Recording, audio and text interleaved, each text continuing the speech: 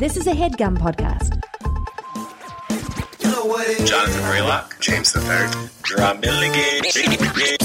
What more can I say? You know what it is. Black men can't jump. In Hollywood. Black actors, man. Black actors. All right. What? First of all, use your mic voice. Welcome to Black Man Can't Jump in Hollywood, guys. I'm Jonathan Braylock. I'm James III. Oh my God! And you are the worst. Hey man, so I went to the bathroom back there. And they said don't go back there. Good God, that bathroom Great. it smells so bad. Now my nostrils are awake. I'm here. Great. Now Gerard Milligan, y'all. Now we're all a part of this. No, I want everyone to be a part of this experience I just had. None of us want to be, though. Well, no, we're a team. We're doing this. All right. So, for those of you who don't know, we are Black Man Can't Jump in Hollywood. We have a podcast on the HeadGum Network. We review films with leading black actors, and then we kind of talk about them in the context of race and how Hollywood deals with race, and also why there are so few movies with leading black actors or people of color. Yeah. Especially a studio picture. Those are the films we try to focus on because studio, I mean, you can get an indie. You know what I'm saying? You can get an indie. Basically, at the end of the day, we have dollar signs in our eyes At all times. and we want there to be dollar signs in the eyes of more black people. But it's not. But I feel like we talk about black people, but it's like we've had episodes we talk about like how many Asian leads have we had, how many like women people of color leads have we had, and it's like, hey man, we're running out of studio pictures. To be honest, that don't star Denzel, Will Smith, Denzel, or Will Smith. Yeah. Right? Yeah. Because I mean, we did like 2 Will Smith movies already. We've done 2 Eddie Murphy movies already. We've done 2 Jamie Foxx movies already. And we've done 2 Will Smith movies already. Yeah, man. And people constantly request more of those. Like, we got to get somebody else in these streets, man. We got to do a Nick Cannon one. We do have to do a Nick Cannon. Why do we have to do a Nick Cannon? No, we have to be the man back in the day. Drumline? The people like Drumline. Underclassmen? Drumline made me want to go to college. Drumline got 0 cheers for Underclassmen. People were like, that's a movie. I didn't know. Why would you say his best movie, man? Don't do that to him. What? Love Don't Cost a Thing? All right. We had to. But it's, first of all, thank you guys for coming. And thank you to NYU Gallatin who invited us here. Yeah, thanks for bringing us here. Yeah, for Black History Month. For Black History Month. Why don't we get around? Thank yourselves if you're not black and you're in the audience because you came out doing some support. Gerard likes to just thank white people for just saying hello to black people. Listen, think about it. How often does a white person say How often does a white person say hello to you? No. What are you talking? Gerard. My mom is white. Gerard. No. My mom is white. Also, I'm not talking to him. Let me go to him. No. Also, just how often do people just randomly say hello to you? They should. No. No, what I'm saying is if you see somebody, say hello. I don't know what day and age you think you live in. I'm in 2000. You know what? Let's start this show, man. Y'all know. We're here to review the film 12 Years a Slave. Now, oh, goodness gracious. What's wrong with Why? Man, this movie it's a slave movie. This is yes, absolutely. It's called 12 Years a Slave. On the poster, he's running. It's a movie. He don't run away in the movie. Why he running on the poster? Well, he does run. There are times when he runs. There is a scene where he thinks about running. And he very quickly stops. Yes. On the poster, what do you see on the poster? The black dude running. Yeah, but it's the symbol. It symbolizes. He couldn't be writing. No, but it symbolizes he's running in a lot of ways. He's running away from himself. He's running away from the plantation. He's running away from love. He's running away. I don't know about love. Love, right? Because okay, yeah. Well, okay, you stop it. Right okay, now. so. First of all, I want to know just for us, how many people have seen 12 Years a Slave in here? Okay, great. Okay, great. Wait, everyone raised their hand for the people that haven't seen it.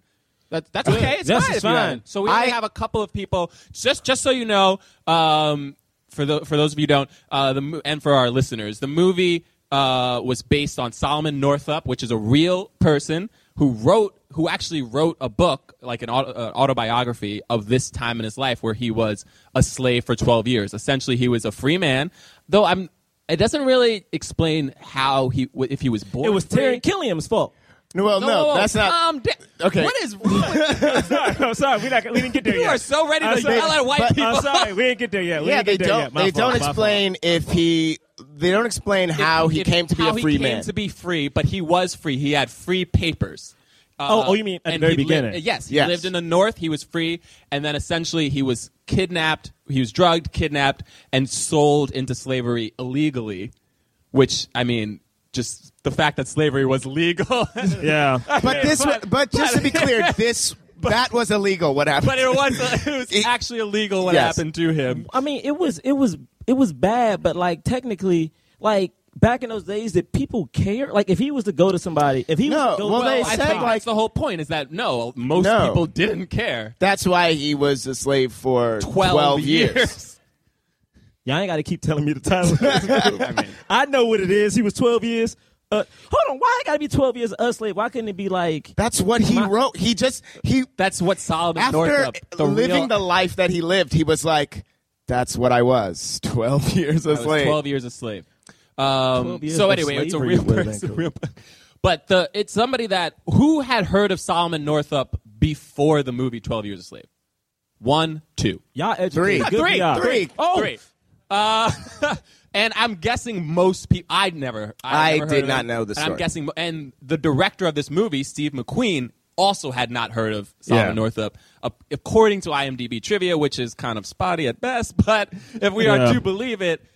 Steve McQueen was actually trying to write a script about a man who was free and then sold into slavery, and he couldn't really write it, or he was trying to write it, and then his wife was like, hey, this is an actual thing that really happened. Stop making stuff up. Yeah, no need. Yeah, like there's no need.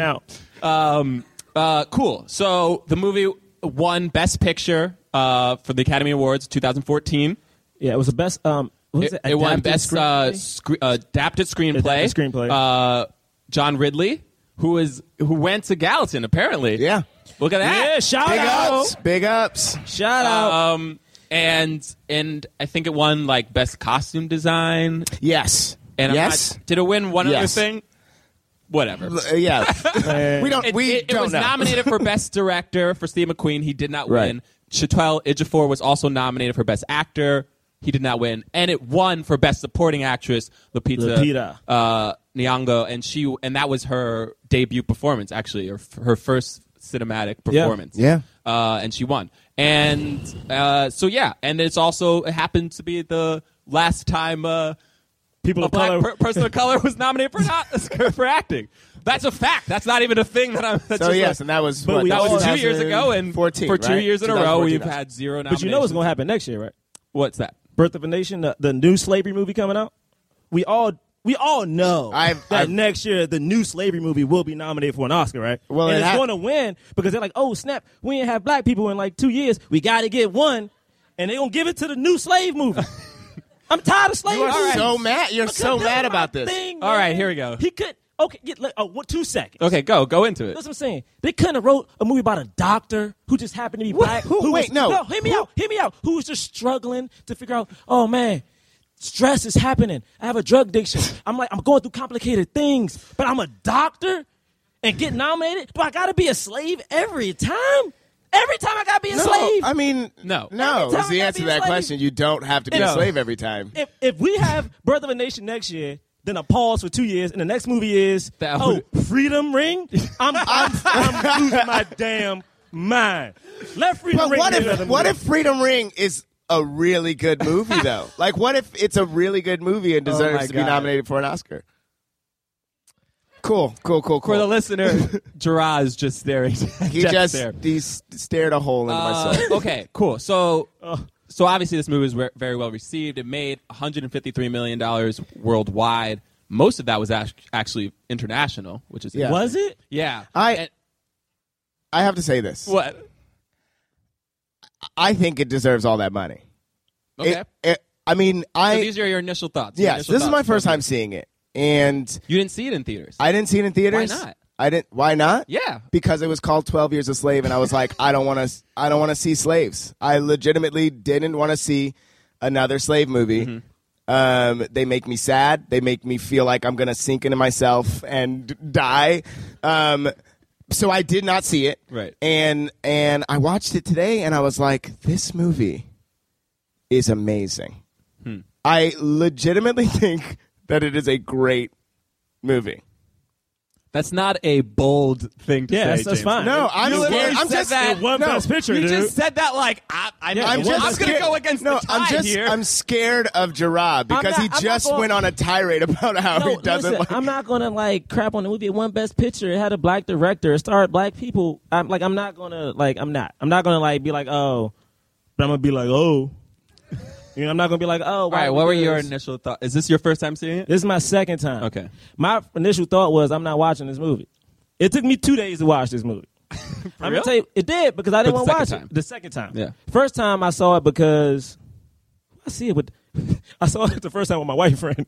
I saw it with Dave. Because we were like, oh, man, let's experience this together. Don't know why. And that was good because that was awkward for both of us. That was super awkward. We're like, oh yeah, Michael Fassbender. Oh man, he is rough. Anyway, second time I watched it, I stopped watching once Taron Killam came in and they were being nice to him, and I'm like, see, that's messed up. They put the nice white dude in here. He being all friendly. And I forgot Taron Killam was the dude who like tricked him and drugged him. Right, Taron Killam is he's on Saturday Night Live, and I like him. Yeah, he's one of my favorite people on SNL. Yeah, I haven't watched SNL since. You stopped watching SNL because of 12 Years a Slave? He was too good. I need a week. I need a solid week before I can watch any clips in a minute. Because this is my thing. It's like I thought the movie was great. I thought like, honestly, man, I can't even say. I can't say I thought it was great watching it the first time. Okay. My first thought, because I took notes. I never take notes. My first thought was, how come the woman who plays Liza, got no recognition? She actually was a strong black woman who cared about her kids and who didn't want to give up a fight. Why? I totally. So there's a character. There's a character in the film, Liza. That's the one who was sold with Ejiofor, and she's separated from her children in close to the beginning of the movie, in the first third of the movie. The first slave time. Yeah, and there's a very powerful scene where she's just weeping, and Solomon is upset that her crying. He's like, stop crying, and she's like, I can't. She's like, would you just let me weep for my children? Yeah, and then she was like, do you not weep for your kids? And the note I wrote was, oh, please don't kill me. The note was, it's interesting that she got no love for playing a woman who cared, and Lupita got a lot of love for playing a woman who gave up. And my thing about that was, it's like, how come the black woman in the film who, like even Platt, for instance, was like, stop crying, stop weeping, stop whatever. And she's like, her kids were sold into slavery, right? Like, Platt's kids were still safe in the North. So I understand he still had fear. You're calling Solomon Platt, by the way. No. But his slave name was Platt. Yeah, right? yeah. That's his slave. Sorry, the only reason I keep saying that because that's what they. No, I know. Yeah, I'm just clarifying. Platt. Solomon is named Platt by his slave. Yeah. So like the whole time he's like, stop crying, and I'm like, how come this woman, who to me technically had the scene when you see her kids get ripped away, and I don't have kids, but I know if someone dragged my mother away, I'm about to lose my mind. Yeah. How come she got no love? So my question for you is, I hate to compare. No. So now my question for you is, do you think that it was just after the movie, the reception of the movie, that she got no love, or do you think that there's an element of the storytelling in the movie that she doesn't get love? I was thinking of the after effect. To me, is that thing of like, man. To me, is that thing of like, sometimes you can get, if you're a person of color, you can get love for playing. What's the word? Like I don't know the right word to say. It's like not a strong, not a powerful person. Like if you're a person of color, like for instance, if you're playing Martin Luther King, you're not gonna get nominated. But if you're playing a slave, you probably will get nominated. Yeah, but see, so what's interesting about that though is I think that the way that they show her even in the movie is she's not in the foreground, she's in the background. almost like until that scene that they really talk. We don't have any real backstory from her, even though she probably was also educated and abducted, right? It's yes. I think all those people were, right? But she is almost scenery in the storytelling, like as in like, you know, this is something that, and granted, slaves also wanted to die probably all the time too, but she was kind of used as like this is background, you know, like she's not really in the foreground. She's not, you know, it's a thing. And when she's really going through it, it's like we're hearing this woman crying, or what's in the foreground is the deal that's being made, and what's in the background is like the truth of like this woman being ripped from her family. So I think that it's, you know, I feel like she didn't get love because, you know, not only does she not get love in the reception, but it's also like in the way that the story's being told. Yeah, we spend more time with Lupita's character for sure, Patsy. And so let me just tell, like, when I saw this film with my parents who are here. Where your parents at? They're right there. Hey, what's up? So you decided to see it with your wife and thought that was a good idea. We were like, hey, let's see it together as a family. Oh, man. What a great family movie. Sitting around. And I got to tell, it's so funny because, like, I don't know why I wasn't mentally prepared to watch the movie when I first saw it. Like, I don't know why I didn't realize that I should be mentally prepared to step into it, but I saw it pretty early on. I saw it before like the real Oscar buzz kicked in. Like, we knew it was supposed to be a good movie, but like we saw it pretty early on, and I like came into being like, oh, I'm ready to watch like a really good film. And when it ended, I was like really upset. I like immediately was thinking about race. Like, I didn't come into the theater thinking about race, and when the movie ended, like the first thing that I did was like look around to see like how many white people were in the audience, how many black people were in the audience, and like all of a sudden had that mulatto struggle of like, am I black or white? Like, if I was in this movie, I'd be a slave. And how am I supposed to feel? How am I supposed to feel right now? And like all these things like fill my mind, and the first thing that I thought of was like, did this movie bring healing? Like, did this movie, or did it cause divisiveness? Like, and I just think that to me, it was like, I legitimately was like, I know it's like we can never forget about these things, but there was a way in which the film really indulged and that's to its credit, like it needed to, right? But because it indulged so much in the horrors of slavery, I couldn't separate race like in today's age, you know what I mean, from that. And I was just like, man, this is crazy. It was hard, and watching it again, I didn't want to watch it again at all. Can I make a confession right now? Go ahead. I didn't watch the last 30 minutes of this movie. Yo, that's messed up, yo. So you didn't watch the last 30 minutes of the movie? You missed Lupita's whipping scene. No, I stopped. That's when I stopped at that. So when that happened, you stopped. I literally was like, yo, I can't. The thing is, like, I was texting everyone, like, the second time I was trying to watch it, like, yo, I can't do this. I can't. The thing is, I am physically, because we've been doing a lot of... Gerard, I will say this. Can I say one thing? Real quick. I'm with you. I was like, when I saw this movie, I was like, I'm tired. Why did we need this movie now? Do we need another slavery movie?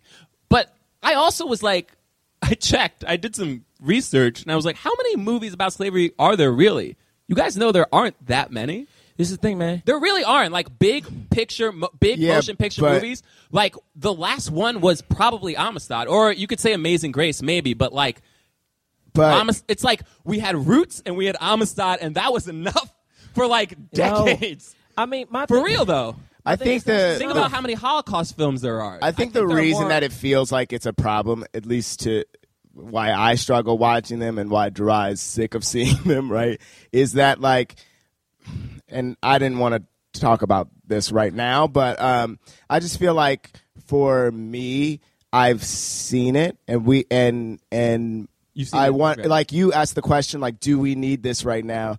And it's like, it's almost like the movie just reminds me of the sad history that brought me to be sitting here right now, right? And I don't want to be reminded of that, and Gerard doesn't want to be reminded of that, and so like I don't need it. You know, it's like I personally don't need to see it. That doesn't mean that these movies don't need to be made, but I think that's where that feeling comes from. The thing that's tough to me about it is, like, for instance, when I look out right now at everybody here, I feel like I see Asians, I see whites, I see blacks, all sitting mixed up. Right. And the thing is, like, to me, I need to see a movie like this. Like, to me, this is what I care about, where it's like, it's not a thing. Like, it's not a thing. I'm tired of being reminded, because, again, we've been doing a lot of Oscar stuff. We've been talking about, we just saw, like, Race, which is about race. Like, Selma. It's like, I'm tired of seeing, like, the struggle, right? Mm-hmm. I understand it exists. I understand that right now in these very streets, like, black people, women of color are still going through it, you know? I want to see a movie, right? I just want someone to make a movie where it's just a group of people having a good time, or even if it's a group of people having a good time, or a movie, no struggle. No, I'm about to say, or a struggle, but the struggle is more so about like them dealing with something they're working on. Like it's like them, a missing cat. But yeah, something. You mean like, and they have to go. They have to go on like somebody's got goes missing, and they got to go. And they got to go find the cat. They got to go on an adventure. That's a subtle plug for Keanu. No, but it's like the reason the movie was so tough because it's like, how many times have we seen battered down black people? Like, yes. And now, outside of just, and maybe I'm taking out my like thing on like the world in this movie, but we think about the news. Let's think about right now. Last night, we're taping this. Last night was the Super Bowl, right? Mm-hmm. Last night, I like to check out Fox News, right? I like to check out, just see what people are talking about. See what people are talking about. Last night, there was a riot, or whatever you want to call it, in Denver, right? People tossing cars and like tossing trash cans down the street. Like a regular old sports event. Right, regular old sports event, right? People going nuts. People throwing cars. Do you know one of the main things Fox News talked about? Beyonce's disrespect for police. So, hold on. Wait, for real? Hear me out. Hear me out. This is 2016, right? Beyonce had a Super Bowl performance that I think was great. Right? Yeah, it was incredible. Great. Everybody knows that. And you know what they said? Everybody knows it was better than Coldplay. Everybody understands that. I want to try. Her and Bruno Mars danced off. It was like everybody just jumped for joy. No, but involuntarily. People were just I didn't want. They're like Chris Martin stuck his head in. He was. I didn't want. I don't know any of the things you're talking about. The point is that we're going. You know why James doesn't know? Because instead of watching the Super Bowl, he watched 12 Years a Slave. That was how I spent my Super Bowl Sunday. That was your decision, by the way. No, but I'm saying we live in that kind of world, right? Yeah. And it's like, it's hard for me to keep watching these movies where I'm like, the people who get nominated, the people who get awarded are like the subservient, like. Right, so let's go into it, because let's go into the movie, right? Because this is the other thing. Solomon Northup was a very, very well-educated man. He could play the violin. He was like a master violinist, right? Which is what got him into the situation, because basically Taran Killam and I don't remember the other actor's name. His name is James took notes. Scott McNary. Ah, there you go. Good job, James. So they're very funny. Thank you. Scott McNary and Taran Killam approach Solomon Northup, and they're like, "Hey, you're great at violin. We run a circus. We're going to go to stop in D.C. We're going to play a bunch of shows. We'll pay you X amount of money. Can you come with us?" He's like, "I don't know," but his wife and kids are away because his wife has to go work at like a farm or something. Yeah, she goes every year. Every year. And so he's like, "Yeah, why not?" And he goes, and they have a good time. They just drug him, and he wakes up in chains, right? And from that point on, we basically follow a man who very quickly realizes he needs to shut up and not talk back, because if he does, he will get killed. And that one black dude told him to. That one black dude was like, if you want to survive this, you need to be quiet. Yeah. And even before that, I feel like he realized, like, when almost immediately they're just like, you're not free. You are not free. And he's like, yes, I am. They beat him. They beat him. And asked him what his name was. No, that's later. But when they beat him with that paddle and it broke, and the guy came back with another one, and then they came up, and then he stopped complaining. Then they're on a slave ship that's like going more towards the south. And what's his name? I only remember Omar. him as Omar Adams. Omar from The Wire. Yeah, Omar from The Omar Wire. from The Wire. Omar from The Wire. Omar from The Wire. Michael Williams. Michael K. Williams. Yes. His name is Williams. Omar, dude. Respect His him. name is Michael K. Williams. Respect him. First off, don't disrespect Omar like that, bro. What? Omar walks around the streets with shotguns and no one stops him. Yeah. B. Yo. He's respected. Okay, all right. All right, you mess with him if you want. I will not say that. Anyway, You mess with him if you want. But basically, Michael K. Williams' character is like, we need to riot, and the other guy's like, no, we can't. Solomon Northup's like, I think we should. We have enough. We have the numbers. We got the numbers. And then very in the quickest scene ever, he just gets stabbed. But to it's- death and- by basically just going like this, like touching the It's guy's not shoulder. even the riot. It's like He it's doesn't even the try to break beginnings of a riot. It's not even. It's like He tried to stop the woman from being raped. Yeah. He basically just puts his hand on the guy's shoulder. He doesn't like forcibly move him or anything at all. And is immediately stabbed. Immediately stabbed and killed. You know and what that tossed says? off You the know what boat. that says to me? What? Try to protect your women, and you die. yeah, Well, that's yeah. exactly what it's Like, supposed to top- say to you. top- We should have watched Soul Plane. What? We should have We watched. should have watched Soul Plane. I want something happy, man. We are talking. All right. It's Black History Month. Man, there wasn't no happy Black History movie. All right, I'm not going to engage in this No, part this of is the my thing. This is my conversation. thing All right, right wait, now. but I don't Wait, see- so he gets stabbed, and that.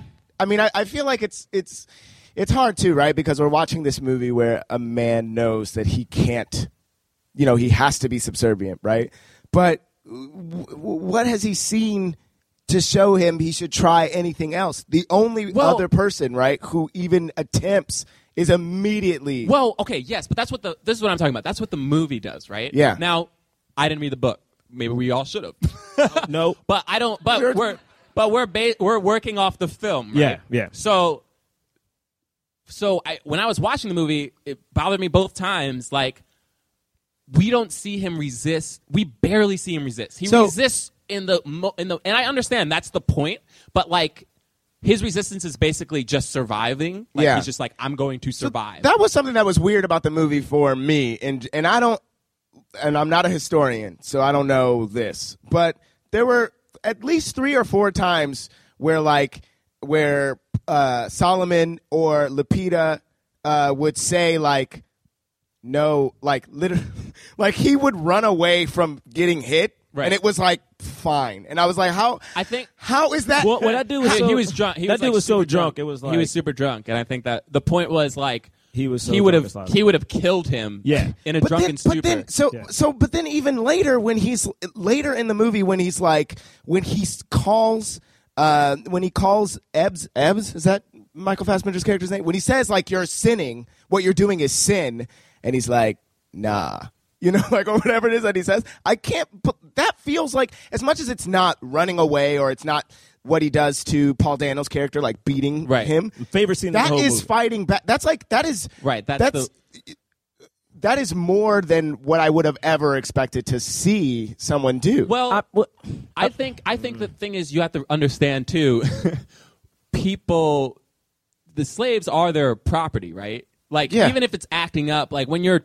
Like, well, look, we just have to go there because that's Yeah, the they are. mindset. The slaves are their property. That's the man, I know, mindset I that know, these people work, I know. right? Yes. Like, they are looking at slaves like horses, like literal machinery. You know what I mean? Yes. When your horse acts up, you don't just kill it because if you just keep killing horses, you're going to run out of money, and it's not financially doesn't make sense. Yeah, but so if- like but you tolerate. I'm not you saying, tolerate though, a that certain amount. You wanted him to die? No, and I'm not no, saying but I no. think I'm not it's- saying that I wanted. Gerard is so mad. I'm not saying that I want him to die. I'm saying that I looked at it and it confused me. I didn't understand. think that's- and that seemed like that's fighting crossing the back. line? You Yeah, think that that- is. Wouldn't that be crossing a line if you are someone's property and they say, I can't relate to this. I don't know. What I'm asking the question. I'm asking. No, Hypothetically- No, Gerard, fuck you and that smug look you got in your face, man. Fuck you. I'm talking about my opinion. All right. I think that is taking a stand. That's all I'm saying. Right. I'm not saying that he deserved anything else. I'm saying, and being as eloquent as he was, and being as all of that is going against what everyone told him to do. Right. Don't act like you know what I mean? But see, I think the point, he has to. I think he toes the line between what I can do, it can get away with, and can't get away with, and sometimes he pushes too far. I don't think it's like even pushing it. I think it's that those moments of like you take a person who's free, who can talk, they're going to slip up. It's that simple moment of like sometimes like you shouldn't talk back to your boss, and it's like, oh, you slip. It's like, to me, it's like he wasn't necessarily taking a like. To me, it wasn't him going against, I guess, his master, if you will. It just felt like a moment of like, no, man, that's dumb. Because even the moment where the guy is drunk, right, the master's drunk, like he even tries to defend himself. Like, no, man, you're just drunk. You're just doing this. He's trying to defend himself very quickly because he realizes he has routed this guy up. He was like the guy cut his shirt. So it's like, yeah, he said something, but he was so quick to like, wait. I know what I just did. I didn't mean to do that. So I don't think he was like purposely trying to stand against him. I think the Paul Dano scene he was the only time. And every time it happened, I questioned what the lines were. This movie to me is the most confusing representation of slavery that I've ever seen, because of that, and I think that this is something that is to the testament of the movie, that like it shows how the weird lines, like there's a point in it where Solomon says that Ford, Benedict Cumberbatch's character, is a good man, which I think we're supposed to think he's a good man. Yeah. But like, no.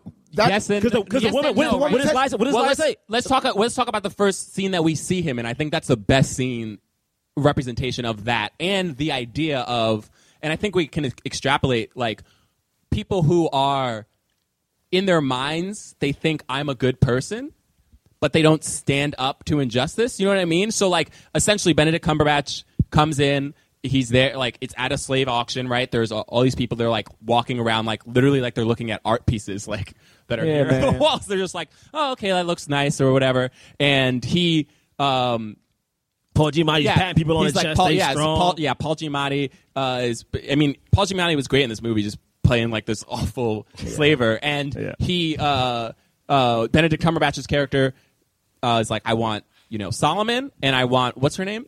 Am I saying it wrong? Is it Liza? Eliza. So he wants Solomon, he wants Eliza. Eliza says, please don't, I have these 2 kids. Take my 2 kids with me. Take my 2 kids. And another person puts a bid on her son. And so he's like, look, I run a business. I'm not going to give this property away for free. Either you want this woman or you don't.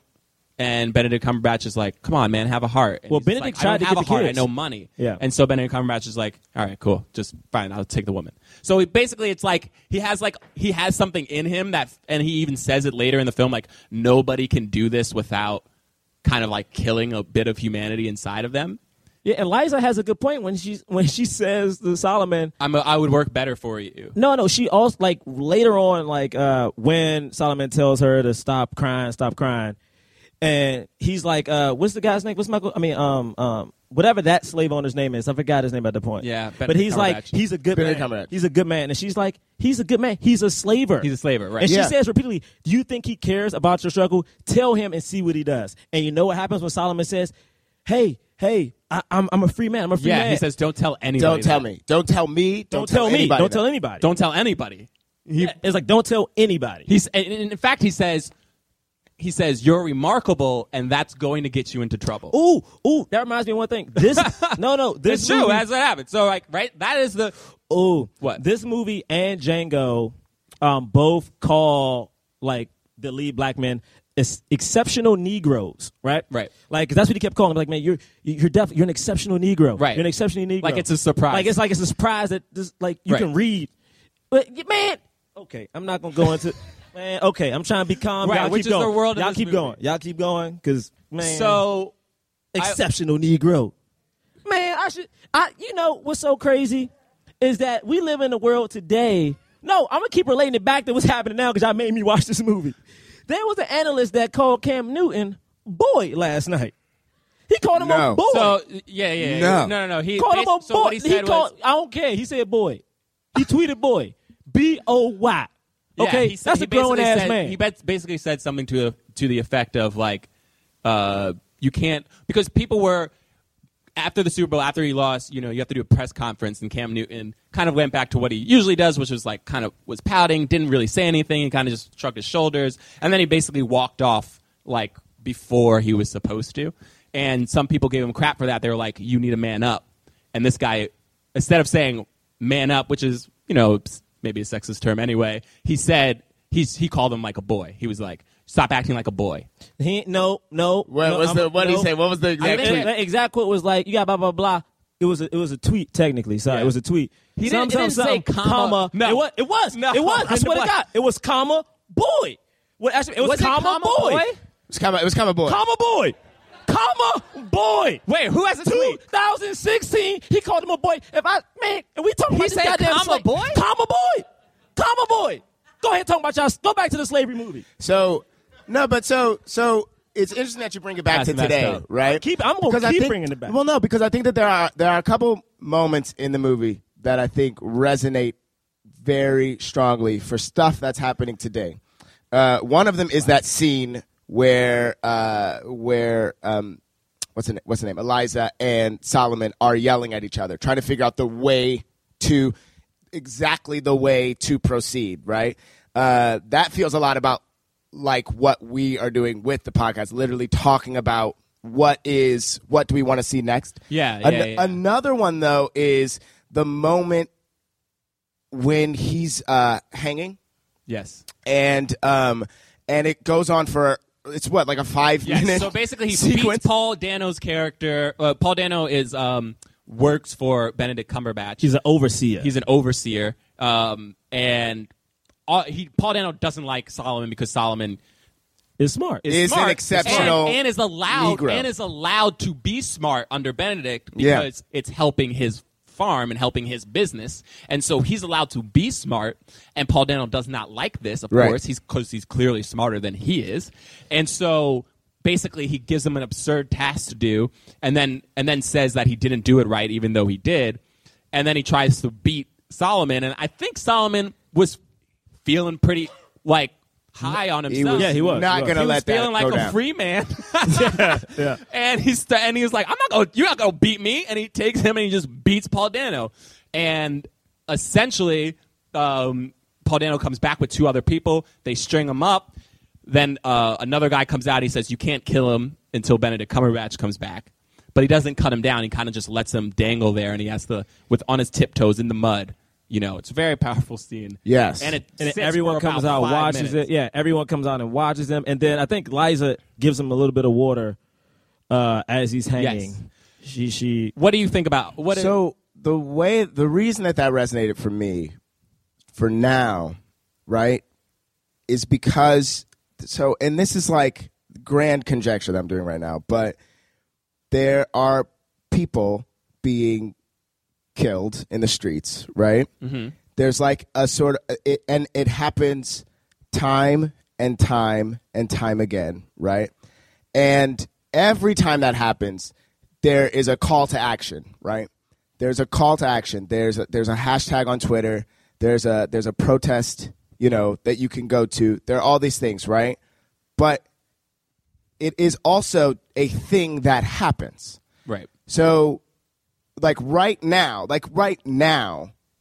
state of the world, and it feels this way, again, grand conjecture, but we're walking around, we're playing, we see children playing, but there is also people that are hanging from their necks that are getting by, and it's okay. It's okay that it's happening. Right. We want to do something. We want to give the water, but what should be happening, right? And Leonardo DiCaprio's character talks about it in Django. Why don't they kill us, right? Every single one of those people could rise up and change everything, right? But it doesn't happen. Do you know who proposes that question in this movie? Do you remember it? Like Leo did it in Django, but the black guy, I wish I knew this character's name. He's one of the black guys who was taken, and when he got off the ship with Solomon, his master was there to get him back. In the bottom, when Omar, calling that man Omar. Well, Omar is like, we need to revolt. This guy says, he's like they're a bunch of niggas. They're he's all like, niggers. He's like, they're all niggas. We have no one to help us plays out. That character. Yeah, he's like, because they were born out. slaves, and they've been beaten into the submissive. Yep. Yeah. They've been made to believe what the white people are telling them, which is they are subservient and not human. Right. So so it's so funny because like Leo said in the one movie, but in this movie they make sure that you know that the educated black dude says that the rest of these black dudes are worthless. Totally. Yeah. And that is absolutely, you're absolutely right. Yeah. That absolutely happens today, right? In our education systems, right? Like where people are told, they're made to believe before they even realize what has been projected to them, they're made to believe I'm dumber than this person who is white besides me just because I'm black and they're white. And like, I can try it as hard as I can, and I can maybe get to a certain point, but you know what I mean? It's like it's been shaped in our history so much and ingrained so much in our society. I think, maybe this film is necessary. I don't know, but it is a. Here's I do want to talk about this point though. Here's why one of the reasons I didn't feel the film was necessary at the moment, which is we are at a point in today's society where people who are outright racist, like these kind of racists, are like they're clearly there, right? Donald Trump is like, everybody come out, but like they're there. You know what I mean? They're like, come on out, we can do it in the oxen free. But come to me. No, but they're out there. But like most people, I think I can say, right? Most people are not operating from that standpoint. But there is racism that is ingrained into our society and into us as human beings as we grow up. So like, I feel like people watch this movie and they go, yeah, see? And now we have a black president, so racism is over. You know what I mean? Like, I feel like people look at this instead of going back. Are you raising your hand right now? Instead of going back and thinking, yeah, well, I'm going to tag you in a second. I'm going to tag you in. I feel instead of people going back and looking like, man, look at how bad it was. That makes sense why it's still not okay today. Which is what the connection they should be making. You know what I mean? It's like, this really wasn't that long ago. You know what I mean? It's like, they should be making that connection, but instead the connection they're making is like, oh, see how far we have come? That means this is bad. I'm not this guy. I'm not even Benedict Cumberbatch. You know what I mean? Like, I wouldn't own slaves, so I'm good and I'm not racist. Yes. Woo! You know what this movie is?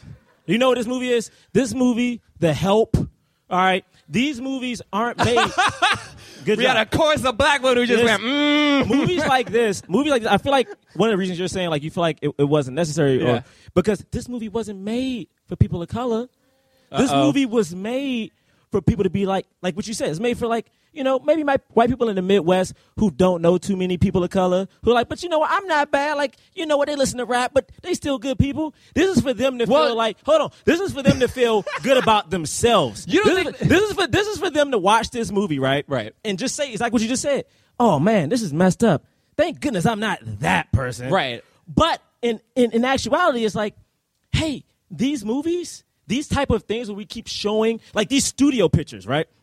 These studio pictures that are getting backed are showing people of color in such a beaten down state that we don't see powerful people. We don't have images for kids who maybe have never seen a black person to see, oh, this black person invented, like, the street light. This black person did this. You know what this shows them? Oh, hey, this black person was a slave. I knew they were slaves. Like, I've read about this in American U.S. history class. I see it now. Right. I get it. So, and you know what? Those white people were messed up. But you know what? I'm not that bad. I'm tired of making people feel good about themselves. Right. So here's my thing, though. I don't think that's what Steve McQueen intended, right? That's definitely not what – I don't think that's what – You thought he made this movie for – I mean, I think he made it for everybody. I don't think he definitely didn't intend to make this movie so white people would feel good about themselves. You don't actually think that, right? This is what I think. Okay. This is what I think. I was brought up. I knew about black history, right? I knew black people were slaves, right? Right. I knew that, my grandparents grew up in a time where, literally, I remember people grew up in a time where this room would never have existed. And right. This is 50, 60 years ago. Right. I know this. Right. I know this. Do I need to see a movie that reminds me of this? No, I'm going to tell you why, because I know it. maybe there are other African Americans that don't know it, but to me, this is an education for me. This movie. I don't think that it's that it was made to make white people feel good about themselves, but I think that is a direct reason why movies like this get promoted and get awards and get accolades, because I think that people look at that and they see it, they're moved, right? But also that's something that, like, I think that people, they say, oh, I get that, but I also get that I am not that, and great. Here's your here's your award, right. Here's your thing. Well, the Oscars love like heavy films and movies about war and the Holocaust and slavery. Like that's just the movies that they like. But here's something that I wish the film had done. I will say this: the film does a great job of portraying the theme of the human, like the survival of the human spirit. Right? He survives. He is I'm going, and he actually doesn't give up hope, because that's what happens to Lupita's character. She gives up hope. There's no hope, but to be fair, there is no hope for her. He actually had a hope to hang on to, which was he was already a free man. You know what I mean? But some people give up hope completely or sink into despair, like Eliza does. Right? He was like, I'm not going to do that. I'm going to survive because I know there is a better life ahead for me if I can somehow manage to get out of it. And I think it shows him getting beaten down, but I wish the film showed how being a slave for 12 years affected him more than just physically, right?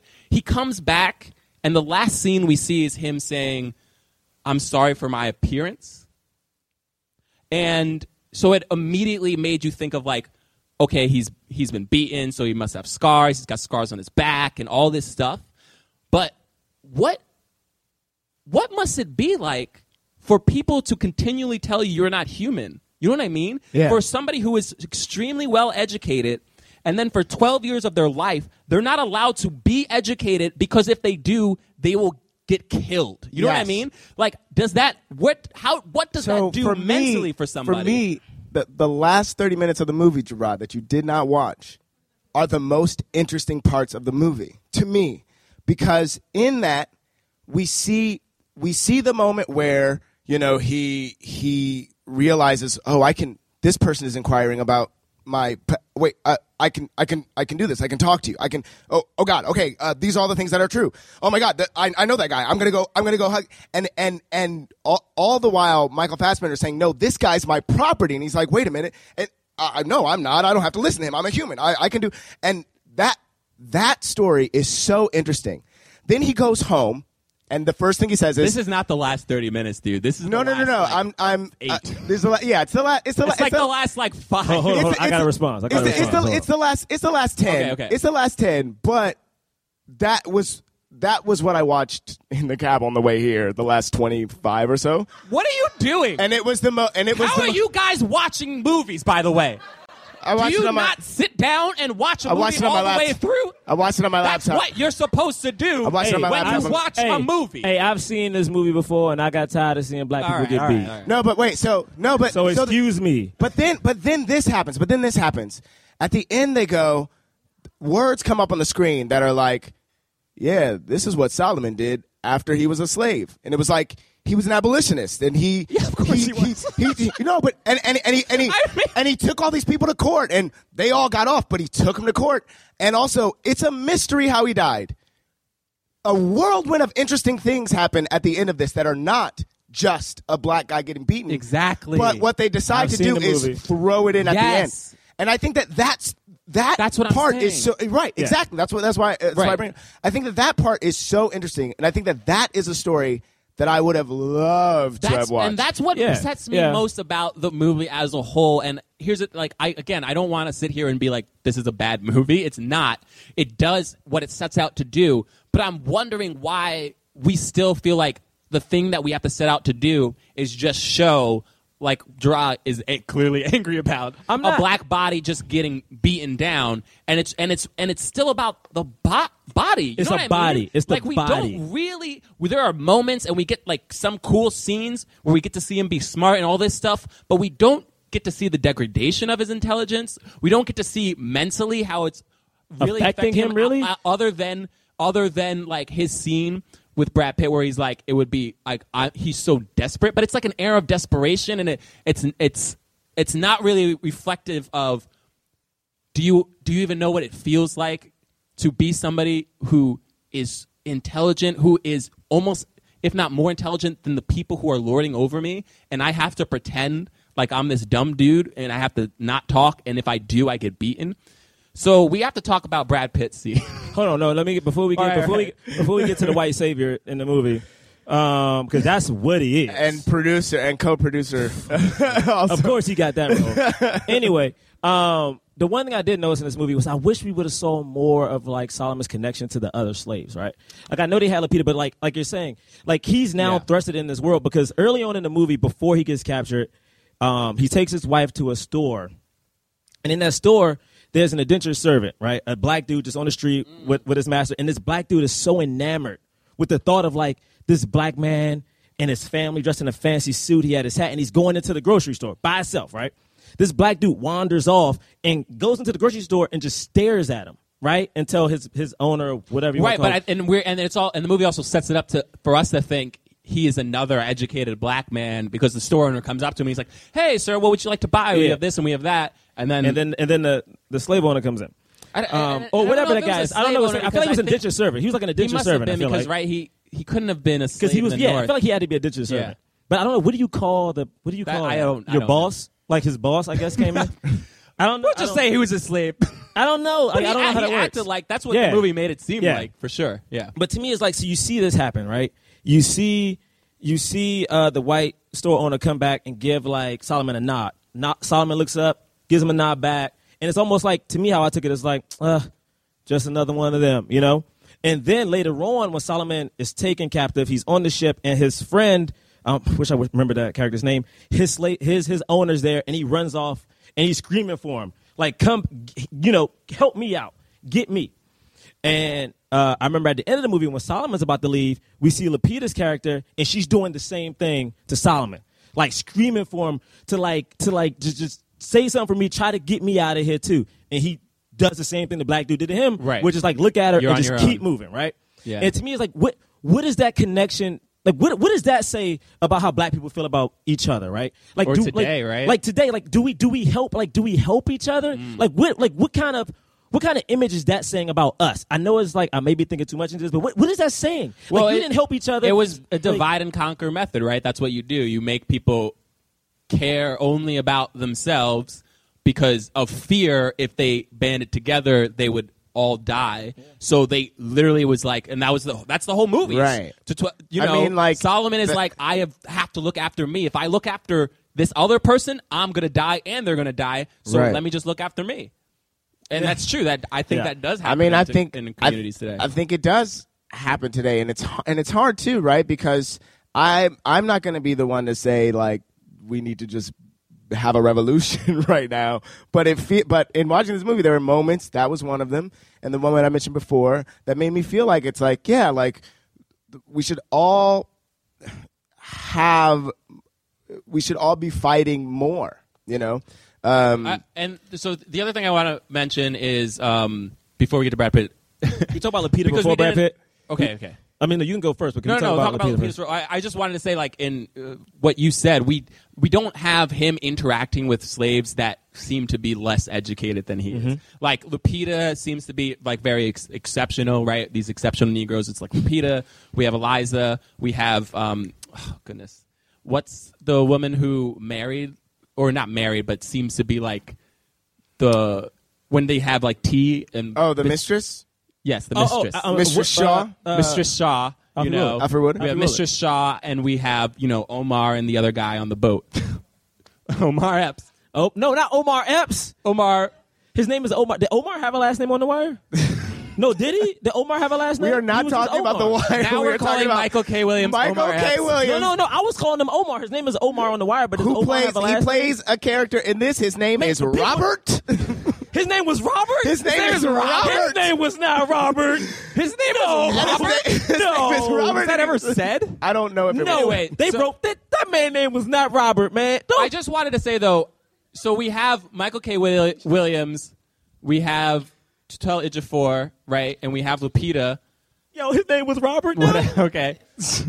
We have some of these characters, but most of the names, if you look at the poster for 12 Years a Slave, it's still mostly white actors. Yeah. Yeah, Paul Giamatti, And Brad it was Pitt, like, Michael you know, Fassbender. where you go. Paul Giamatti, right, Michael Fassbender, you have Brad Pitt, you have Benedict Cumberbatch. Taron Killam, and you have all. So it was still, because I know this, one of the reasons people were like, oh, the reason this film is necessary is because it's told through the eyes of, like the lead is a black man, whereas like something like Amistad, It was still through Matthew McConaughey. it's kind of told through Matthew McConaughey, even though and I guess people don't count Roots because it was like a TV movie, but so And I Roots was too? I didn't, but I don't. But do you feel, you know what I mean? Like, do you feel like there wasn't enough time, right, devoted to Eliza? I feel like it there wasn't. There, like, I remember Lupita's role being so strong when I saw it. I honestly, because I remember when she got nominated, I was like, oh yeah, because I remembered her from the movie. I didn't know her name at all, but I remember her being great. But then rewatching it, I was like, she actually doesn't have too much to do in this movie. Ooh, can I ask you a question since you bring it up? I'm gonna step away from John when I say this. You brought up because I'm scared you might. What are you doing? I'm scared he might yell at me. So you brought up in an episode, right? Like we talked about like no, you gotta protect me. Why are you you gotta protect me. crouching? No, y'all don't understand. Jonathan Braylock is abusive. Okay, Don't believe it. So I'll make sure. No, but seriously, you brought up like we were talking about it like off, like not on podcast. We talk about like Revenant, right? And like Leonardo DiCaprio. Like, he plays a person who's cold, and a lot of times people are like, oh, my goodness. I can't believe you're bringing this up. Do you want to? No. I only bring it up because I have a question, because I'm like, is it the same thing? I have a note. Because, my question is, like, oh, my God. Because Lupita is playing such a abused character, right? The question was, you know, Leonardo DiCaprio was getting all this love for playing somebody who was, like, cold, going through a lot of things. And we're like, oh, of course he's doing great because he's cold in real life. You know what I'm saying? Like, of course he's going to do good because he's a dude who's cold. Now, my thing is, if you're an actress and you're playing someone who is literally, every time you're on screen, it's like getting beat, getting, like, tortured, is it the thing of, like, oh, of course she would do good at this because that is what you're physically being put of? So, like, is there a big difference? Well, here's my difference. Because Lupita has a monologue scene where it's one of the best monologues, like, on screen, I think, where she's asking Solomon to kill her. I thought that's the one that got an Oscar, and she has another one with Michael Fassbender's character where she was like, I'm just getting soap. I pick 500 pounds a day. I pick more than every single person here. I deserve to be clean. And there's like a very powerful scene there. So she has these two scenes. Yes, it's like it gets the attention drawn to it because of that. But then she also has like those acting moments to back it up. I'm sorry for people here who love The Revenant and love Leo in The Revenant. I love Leonardo DiCaprio. I wasn't even thinking about that. To me, though, the more, and I wrote down, to me, Leo's role is more like Chiwetel's role in this, where even though Chiwetel Ejiofor had more, I think, acting moments than Leo gets to do in The Revenant, Chiwetel Ejiofor's character is beaten a lot in this movie. And it's like, to me, it was like one of those things where it's just a man who's surviving. You know what I mean? Yeah. Leo is going to win the Oscar. Chiwetel Ejiofor was never going to win the Oscar. I would, Yeah. He wasn't. He I agree wasn't. with Not that. in that race. He was never a front runner. I would say this also in line with what you're just talking about, because I had that question in the back of my mind too. I think that she had to act those moments as well. Like Leo is cold because it's however many degrees it is outside, right? But she, right? But she has to be whipped, but she's not being, you know what I mean? She's not being whipped. She has to also translate that, you know what I mean? She has to also navigate what that would be like for her. And then like what you're saying, those moments also connect to those deep scenes that she has. Okay, let's talk about Brad Pitt. Okay. So Plan B is the production company. It's Brad Pitt is part of one of the owners of that production company. And here's the thing: he said, because people did criticize him for being in the role of the one guy who like doesn't believe in slavery and winds up saving, in a way, Solomon. He says, like, I had to be in the movie because they needed to sell it. He's like, he didn't want to be in the movie, but for them to get it sold, they were like, you need to be in it. So he put himself in that role because it was a small role. That's his excuse. What? Gerard's not I'm saying Paul Giamatti's role was pretty small too. I was thinking the same thing. Paul Giamatti's role was small. I mean, my thing about the movie is that this is one of those movies where I'm going to compare it to The Help again. Is that a white person always tries to help out, right? Is at the end of the day, like no matter how much, which isn't a bad thing. No, it's not a bad thing. But the thing is, like, it's kind of like all that fighting, all that education is like you still need. To me, it's like no matter how smart, no matter how educated you are, you still need a white person to be like, oh, you know what? I got your back. You know what I'm saying? Because think about it. How many other educated slaves were probably on that same plantation? You know, it had to be another one, right? It could have been. Peter. And it's like, I'm going to help you out. You're the one. And it's like, I'm tired of this movie where it's like, it's the savior. It's like, it's a savior. Technically, I almost thought it was going to be two, but I forgot that, because, what's his name? Benedict Cumberbatch kind of was helping him out, but then at the end, he was like, I sold you to someone else. It's like he had his gun in to defend him. So it was like, it was weird. It was a very weird kind of like, I liked you, but only until I needed you kind of thing. I'm tired of these white savior movies. I'm tired of movies like, what is it? Dangerous Minds, where she goes into the project. You know, I'm going to teach the kids how to do math. I'm like, come on, man. I got to watch The Blind Side, where it's like Sandra Bullock, oh, this black kid, he needs help. He needs help. You know what I'm going to do? I'm going to help him out. Is that those characters are the main... We're seeing the story told through their eyes, and this one we're seeing the story. I don't care. All right, sure. When's the last time you seen a movie with the black teacher going to the suburbs to get people to stop doing drugs? How many movies have we seen of that? You telling me there's not one black teacher in Santa Barbara stopping the kid from doing coke? Get the fuck out of here! Can I do a quick plug real quick to a sketch I did in college where I play the black teacher that goes to the white school? Y'all gotta look it up. It's called Black Teacher Dumb White Kids. Look it up. I mean, my thing is, there's gotta be a teacher somewhere who, you know what? You tell me there's no, we all have seen the teacher. What is it? Serve and Love? Serve and Love? To Serve and Love? That's a movie? Coming from Jonathan's parents. No, but I need to know that. Sidney Poitier. Oh my goodness, yes. Go look at this movie. Everybody go watch To Serve and Love. Because I know we all seen recently that viral video of like the teacher in Atlanta, the principal who's like hip-hop dancing with the kids, and everybody's like, oh my God, we got to get his teacher money. You telling me there's no Puerto Rican teacher somewhere teaching some white kids about who gives a fuck? Something? He don't get an award or a grant? Or a grant? He don't get a grant? People are like, oh, we got to donate to this school in Atlanta. He dancing with the kids. I'm like, it's cool he dancing with them, but shit, can they read?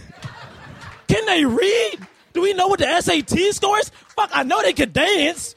They from Atlanta. That's what they do.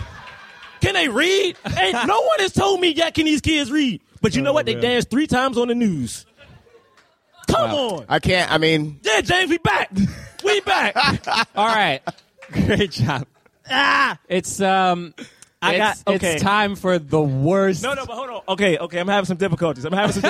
Collective groans for people who know what's coming. Okay, you go ahead and set it up. I'm trying to think. I'm going to I have to explain this segment? You got to explain it. All right, I'll try my best. So we have a segment. We have a segment called The Swirl. But can we tell how we started it, though? Well, we started it because most films, in fact, almost every film up until Focus, where there were no films where a black, very specific, where a black male and a white woman have sex on screen, and it's not about race. Focus 2015 is the first time that happened. I know a lot of people are like, what about Guess Who's Coming? First of all, there's so many movies where they don't have sex at all, even though they clearly are having sex in the movie, like Guess Who's Coming to Dinner, Blazing Saddles. Because basically like what happened was we were doing Beverly Hills Cop, and for people who don't know, Beverly Hills Cop was written for Sylvester Stallone, and in that movie there was a love scene. There is a love scene. And it was a love scene written in that script, and then when you watch the movie, when they're still in the hotel. It got rewritten, and they still have the hotel scene, but all of a sudden they're just sitting there talking about how good they were friends back in like high school or something. I'm like, wait, where'd that scene go? And then there's a famous thing with Julia Roberts in The Pelican Brief is a remake of a Frank Sinatra movie where there is like a very loving scene between the two people after they're being chased. And all of a sudden in The Pelican Brief, stars Denzel taking over the Frank Sinatra role. That scene is gone. Right. And then you have Will Smith movies like iRobot, and there's like Bridget Monahan who's the lead, and it's like, wait, why is he high-fiving Bridget Monahan? Yeah, he tries to kiss Charlize Theron in Hancock, and she throws him through a damn wall. Yeah, she does. She literally you she throws him through a wall. She didn't come. They didn't even get it. They don't even get to threw him through a wall. We just reviewed Good Burger, which is a silly kids film. But in that movie, Carmen Electra is like seducing Kel, and when she goes to kiss him, Kel takes her and flips her over, which is a funny comedic moment, but it's like exactly the same. So anyway, this is why we do the swirl. It has nothing to do with that being the epitome of... No, to me, it's like, it just shows like, and this is, I'm about to get real deep. I'm so sorry. This goes back to like, to me, the times of like Emmett Till, where it's like, if you were a black man, you could not be seen with a white woman because that was against everything. So to me, now in Hollywood, we still have this thing in movies of like, and women are not property, women can do whatever they want, but it's that thing of like, we can have what you have, but don't you dare have what I have. Like, if you look at these movies, you have Zoe Saldana, Halle Berry. Think about it. When's the last time you seen Zoe Saldana, Halle Berry, or Jennifer Lopez with a lead that was a minority? Like, their love interest was a minority lead. Jennifer Lopez just had that movie, The Boy Next Door, white dude. Like, Halle Berry had the TV show, had number of movies, white dude. Zoe Saldana literally has not had a black love interest since Drumline. You know what I'm saying? And it's like, this is the thing where it's like, I love swirls. I think the moment people get to a point of like equality, we're good. But the thing is, we see these things where like women of color are always with these handsome white leads, but it's never vice versa. And these are the things, we only got but so many who get studio pictures. We only got Denzel and Will. All right, Will can't get no love. Right. So Will's the one. So we have to play the music. We have the music. I gotta decide I'm gonna do it. You know what? Do we have the music? You know what? Don't even worry about it. I know what I'm going to do. And this one, y'all not going to like it because I don't like it, but it needs to be said. You want us to... you want me to hum the music? Oh, is it playing? Oh, damn. We switched it up a little bit. All right, Gerard. All right. Somehow you're going to do a swirl for 12 Years a Slave. No, Don't worry. Don't you're going to be powerful. This is a powerful one. I want to rewrite the movie a little bit. So everyone, remember back to the movie. Let's rewrite it. Let's rewrite the movie a little bit. That scene when Solomon comes back from the grocery store, right? He comes back from the grocery store, and like the wife who's already mad at Michael Fassbender is like, "Oh, you're a learned man, aren't you?" And she knows it. She knows he's an exceptional Negro, but she doesn't want to say it because she doesn't know how she feels about him yet, right? And the scene after that is Michael Fassbender going in and taking Lupita out. Let's scratch that scene from the movie. Let's take Michael Fassbender doing terrible things to Lupita out the movie, right? Let's cut to another scene. Instead of Michael Fassbender coming through that door, it's the wife. The wife comes through the door. I actually thought that was going to happen in the movie. He comes through the door. The wife comes in. Solomon, I am sorry. I have these emotions. I don't know what to do. My husband's a horrible person. All right, I'm taking out anger on poor Patsy. What do we do? How do we release this? And mind you, we're in the slave house. Remember that. We're in the slave house. And she's like, you know what? I wish I could just let go of this energy. And he's like, my God. I'm pent up too. No. And you know what they do? They have that aggressive love making that when you haven't seen somebody for a long time, they just let everything out. All the other slaves are like, you go, Solomon. Oh, my God. No. Why this way? You go, Solomon. No. Yes, they are. They're like, you do say, this, Solomon. Go, Solomon, go. No. In their head, it's in their head. They don't scream it. It's that thing where you see like your friend and like they have a beautiful like girlfriend and they're like, yes. it's that silent yes. But they like know his name. They know his name. They know about it. They know he's smart. You know what they say? Man, that was an exceptional Negro. Oh. All right. Wow. That actually fit into the movie though. That actually fit. Come on, man. Let's take out the Lupita rape scene. We don't want to see that. No, that's Let's true. take out a scene. There's also a bad scene with Giselle Ejiofor in the movie. He did get taken advantage of. Didn't he? I felt it was. Wait, he wasn't. Which but that part? woman Remember wasn't early white. on with like the woman when he was on the ship. The woman It's a like really wakes him up. random scene. She wakes him up. that they show in the beginning of the movie, and you have there's zero context for it, and then you see it like very briefly. I think it was again. to show how harsh the situation was because she cried right after that. Like afterwards, like you see her turn around and you hear cries. So I'm assuming like she was so desperate for like affection or a connection that she wanted it, which is what would have happened if the slave owner wives would have came in. She was like, I need a connection. Solomon, give it to me. play the violin afterwards, that's what would have happened. Play the violin afterwards. Michael Fassbender couldn't play the violin, could he? Couldn't. He couldn't play the violin. He couldn't play the violin. Solomon could play the violin. I can't argue with that. He couldn't play the violin. You thought it was bad. That wasn't that bad. That made sense. That made sense. It wasn't bad. And do you have anything it made sense to add, James? No. Let me just check. I hate when he reads He's notes. checking his notes. Let me just check my notes, see if I have anything else. Can we just do the So call? like After Earth though, have you guys seen After Earth? Because have we seen After Earth? Yeah, have you seen it? Because like think about how it connects to this movie. Please tell me. Okay. So like in After Earth, we're on Earth. It's a new time now, right? It's a different. It's a different. It's in the future, grounds. man. It's different grounds than these people are used to. You know, they're strangers in this land. You know, you are reaching. and listen, and they are enslaved by their inability to express their emotions. Yo, start the No, calls. wait, no, 'cause start the calls. Start the calls. No, because they're cool. All right, now we're gonna do some questions Before the calls? I think so. Yeah. Oh wait, no, we do the calls. We do the first? calls. Let's do the calls. All right. Wait, don't we ask questions first? I think we ask questions first. All right, cool. We gotta because they're gonna give their opinions and then we're gonna give. And then that's gonna help final us. Say. Okay, got you. Okay. So Where's NYU Carly? yeah, we're in by you, Carly. Yeah. Wait, do we have an extra mic? Oh, great. Okay, so guys, if you have questions, we're gonna come out to you now. If you have questions about the movie or about the podcast in general, about things that we missed, something that you want to say, just raise your hand and we'll come to you and we'll answer them. But There's a stipulation. So you got to do one of three things before you can ask a question. You got to say whether or not you think this movie helps the cause, or you have to say whether or not this movie is better than After Earth, or third, you That's can the say easy way out. Yeah, that's the easy way out. Or third, you can tell us if there could have been a swirl and where would it have gone. Oh God! Yeah, I like to move around. I like to move around just for those who don't know, we rate movies. The cause is more leading actors of color in major motion pictures. We give it either a black fist, meaning it helped the cause, a white palm, meaning it was so-so, or nothing. Okay, that's the rating system. All right, great. It took about like Does, three questions. Anybody right? have questions like 3 or questions, comments? right? Or, Yeah, like 3. Okay. 3 wonderfully awesome questions, right? 3. Oh. or you can say your name. Hi, Jeremy. Hey, Jeremy. Hey, Jeremy. Hello. Listening to your podcast since Barbershop. Oh, thanks. Oh man, Barbershop is That's a heavy one. Yeah. First, I have to give it a white palm. White palm. Okay. Yeah, because I agree with Draw in that I'm just tired of seeing slave movies. I feel like in Hollywood, there's so What's many your favorite slave movie? What's your favorite slave movie? Slave movie?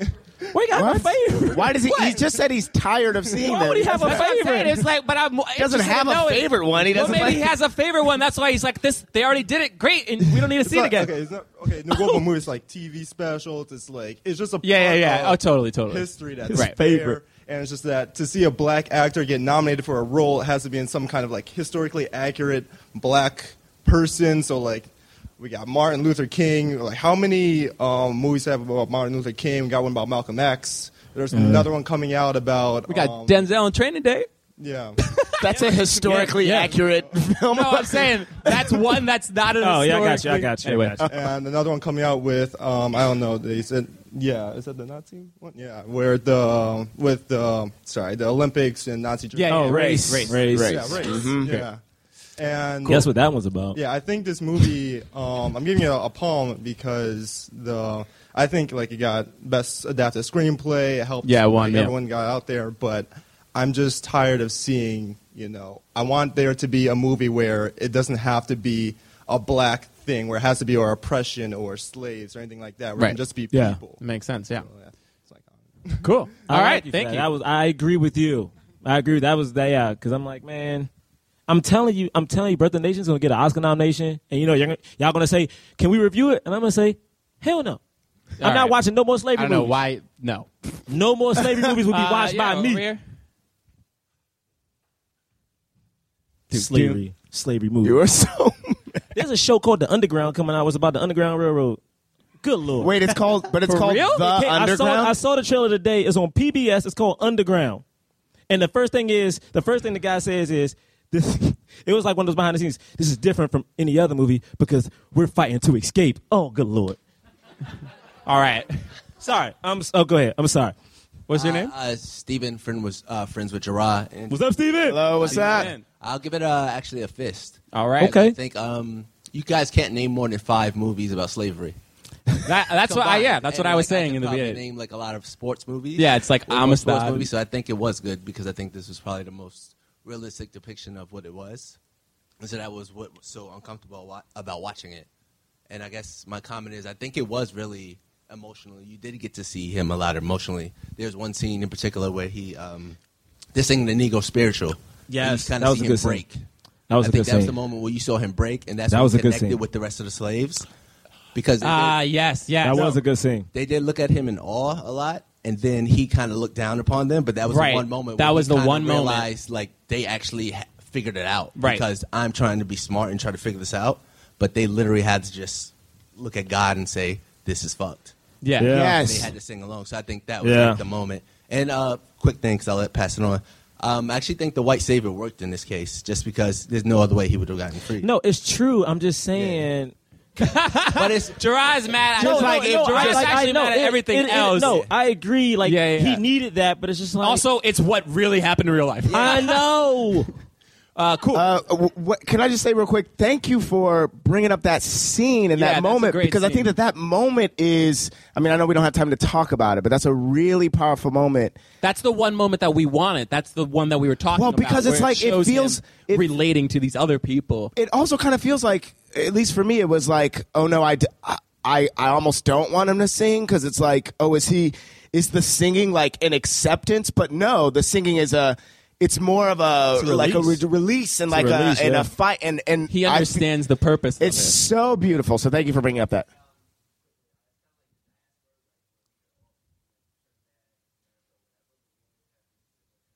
Yeah.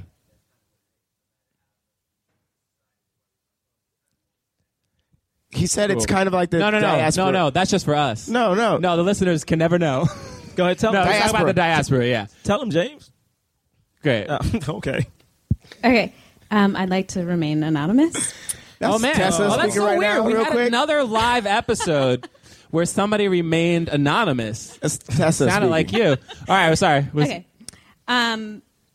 So I don't know whether I'm a fist or a palm. I feel really conflicted, so I kind of want to speak to why I'm so conflicted. Is this your comment? Yes. Then you have to give something else if you're not going to give it a rating. I'm telling you, my rating is confliction between palm. I'm not going to fight with what her. I'm saying is, wait. In terms of our stipulation, let her say why, and then maybe that's a question that we can help to answer. No, I agree that that's the question, but I'm saying we get to say the question by saying something. So you can say something about, is it better than Braylock's? Tell him he's not winning this battle. Is it better than After Earth? Is it better than? That shouldn't be the question. That's the question. Is it better than After Earth, or do you want to give it a swirl? Listen, I'm not giving it a swirl. Is it better than After Earth? I'm not giving it a swirl. I gave it a swirl last time. Okay. Yeah. Is it better than After Earth? You know it's better than After Earth. Okay. All right. I feel like we stepped into something that we wasn't ready for. Now I'm talking about my conflict. So the strength of the movie that I would want to give it a fist is because we get to see that there was a person who was a free man, and we get to see a little bit of that story, and we get to see it through, like, this was written by Solomon. Like, it's amazing to hear the story through the eyes of a black man, right. And we get to see this. This is new to a lot of people, this idea of a free man in that time.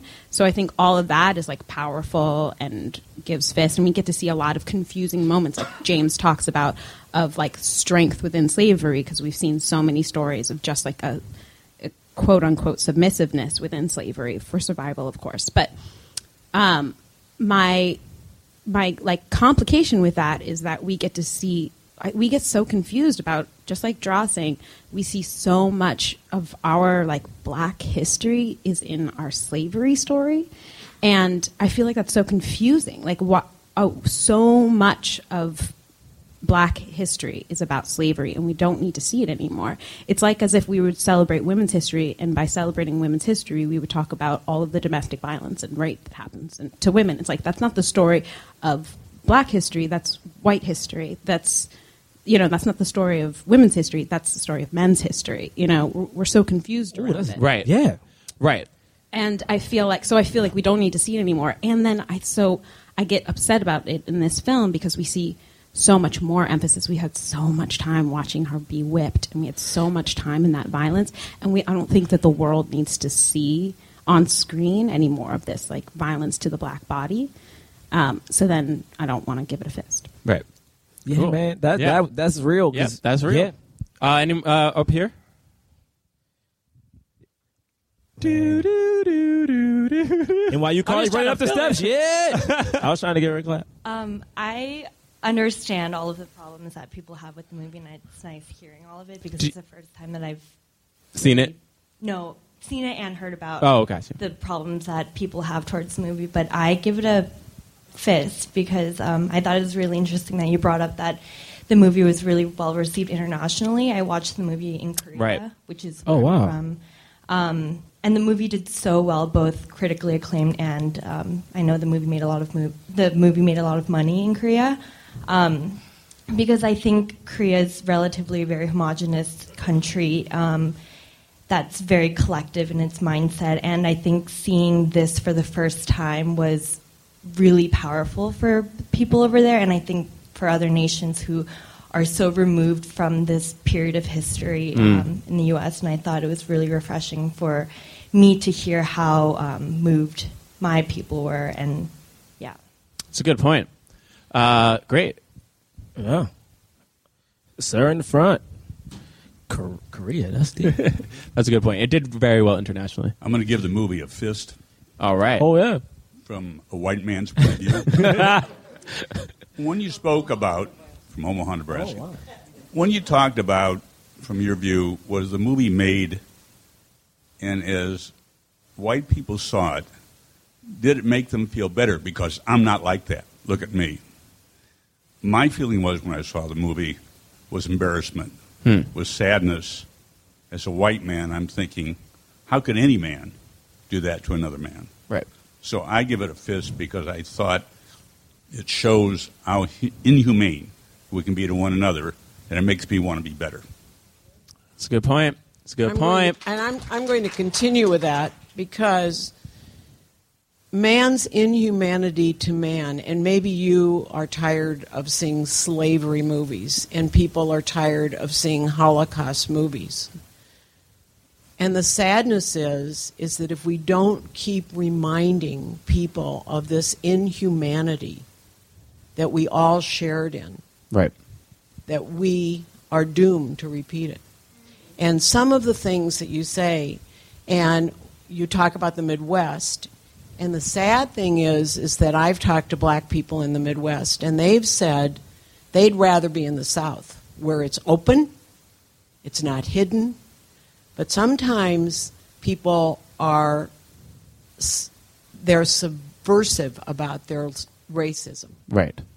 And that is something we need to address for sure, because we need to look at every human being as the same as ourselves and how we would be treated. And it's a crucial message that the movie sells. That's why they made 150 million, whatever they made, because it's sold. But it really needs, the story cannot be forgotten. Great. Man. Do we? Oh, yeah. Go ahead. Yeah. Go ahead. I'm going to give it a palm just because, and I would love your opinion on... I just want to note something. You set a trend of nobody introducing their names. Sorry, I'm Mike. Mike. I'm Mike, and I'm sorry. It is your fault. Go ahead, Mike. It's your fault, Mike. And I'm going to give it a palm, and I want your opinion on this, too. So with Brad Pitt's casting, and I know you've talked about it a little bit, but don't you think that moment would have been so much cooler if it was a no-name actor? Because I think, for me, when he comes on stage, on screen, I'm like, oh, damn, that's Brad Pitt. Yeah, totally. I forgot he was in this. And, that whole moment almost gets... overshadowed because he's Brad Pitt. Hey, it looks Brad Pitt's new facial hair or whatever. Yeah, and, I agree. That's Hollywood too. I felt the same way about The Martian, where Matt Damon was this surprise cameo, and I was like, you mean great. No, not The Martian. Interstellar. Yeah, he was in the he was a man trapped on a planet in 2 movies. Yeah, back to I back. mean, how does that happen? Like, Well, but I was seriously, I was like, you what? always got to save Matt Damon. Save it, Prime Ryan. Gotta save Matt Damon. Gotta save Matt You always Damon. got to save Matt All right. Damon. I agree as well. I wrote down the second it happened, like I'm suddenly watching a movie when Brad Pitt walks on. You know, like it was like I was like lost in it before, and then he's there, and it's like, oh, okay, all right. That's how I feel when Oprah's in a movie. It's like sometimes sometimes when I'm like when I watch something, I was like, why is Oprah in this scene? But I think it's the thing of like, to sell this movie. I mean, that's just movie. That's just what it is. All right, we have here because no one's gonna say no to Oprah. We can get both. All right.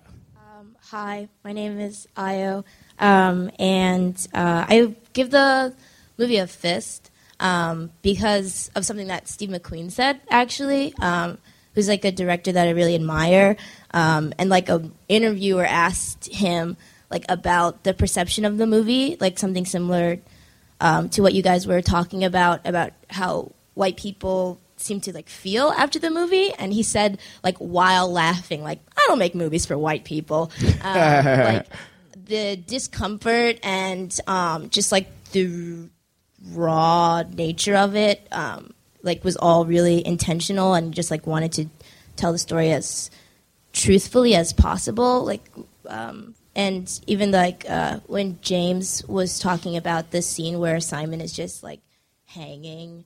It's like so chilling, and you just see the kids playing, and it's like so reflective, just on like all the terrible things that are happening right now in our country, like people's bodies just being left in the street, like, and while the cops are there, like examining it, and like the people of the community will like watch that happen. Like it's really awful, but really moving that he chose to portray that as much as he did, even though it's hard to watch. But what really interested me as well was when you guys were talking about Eliza and how she's a character who is like trying to hold on to her hope.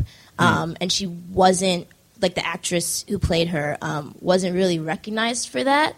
And it made me think of Viola Davis in Doubt, if you guys of seen course. that. Yeah. Because like she was nominated in the movie too. for like 8.5 seconds, and she was nominated for an Oscar, and that's like not the real time. Yeah, but no, she was nominated. It was 12 minutes. 12 minutes of full screen time. In like a full length movie. Yeah, full screen time.